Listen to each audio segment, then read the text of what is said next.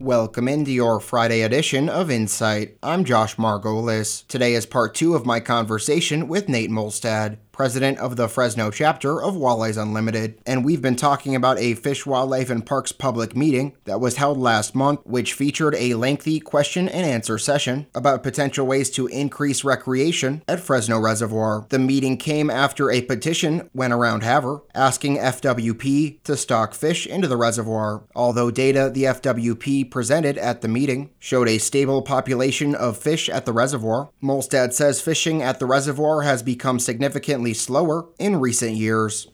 The fishing has been slower. There's no doubt about it. I mean, 5, 6, 7, 8 years ago, the fishing was fantastic out there. It was fantastic for all species. Part of this awareness and this petition just talked about fishing in general. Obviously walleye kind of dominated the conversation. Obviously Fresno's kind of managed for walleye, but I think there's an opportunity here to maybe get some other fish into the reservoir and boost some of those populations, which people want to catch walleye, but people usually don't complain when they catch any fish, whether it's the perch in there, whether it's the northern trout was part of the discussion last night. And so bottom line is people want to catch fish, and I don't think that they've been doing it. And so, I think that's what you heard. The community come out and they want to catch some fish.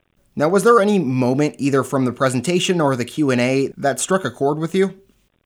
Well, I'm still trying to wrap my arms around everything. I mean, our chapter's been through this conversation, that presentation for a while. I know probably a lot of the community had not seen that presentation, so a lot of it wasn't necessarily a surprise for me. I just, there's just some things that I've taken from this. It just seems like we've missed some opportunities where we could have done something for Fresno. I mean, I think there's been some stocking opportunities that we've done. Fish have maybe got put elsewhere where they possibly could have got put into Fresno, and I think it's time to do something. Like I said in the prior interview, I think Fresno's being overlooked, and I stand by that. I think I just don't think we're doing enough out there, and hopefully through this meeting and public comments and all that kind of stuff, hopefully we can get some change done here. Is there anything else you want to add? What sort of are the next steps that need to be taken?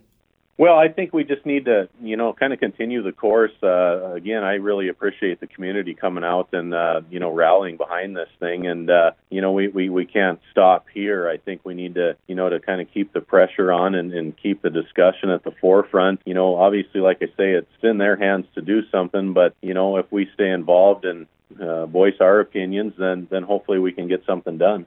And that does it for your Friday edition of Insight. For New Media Broadcasters, I'm Josh Margolis.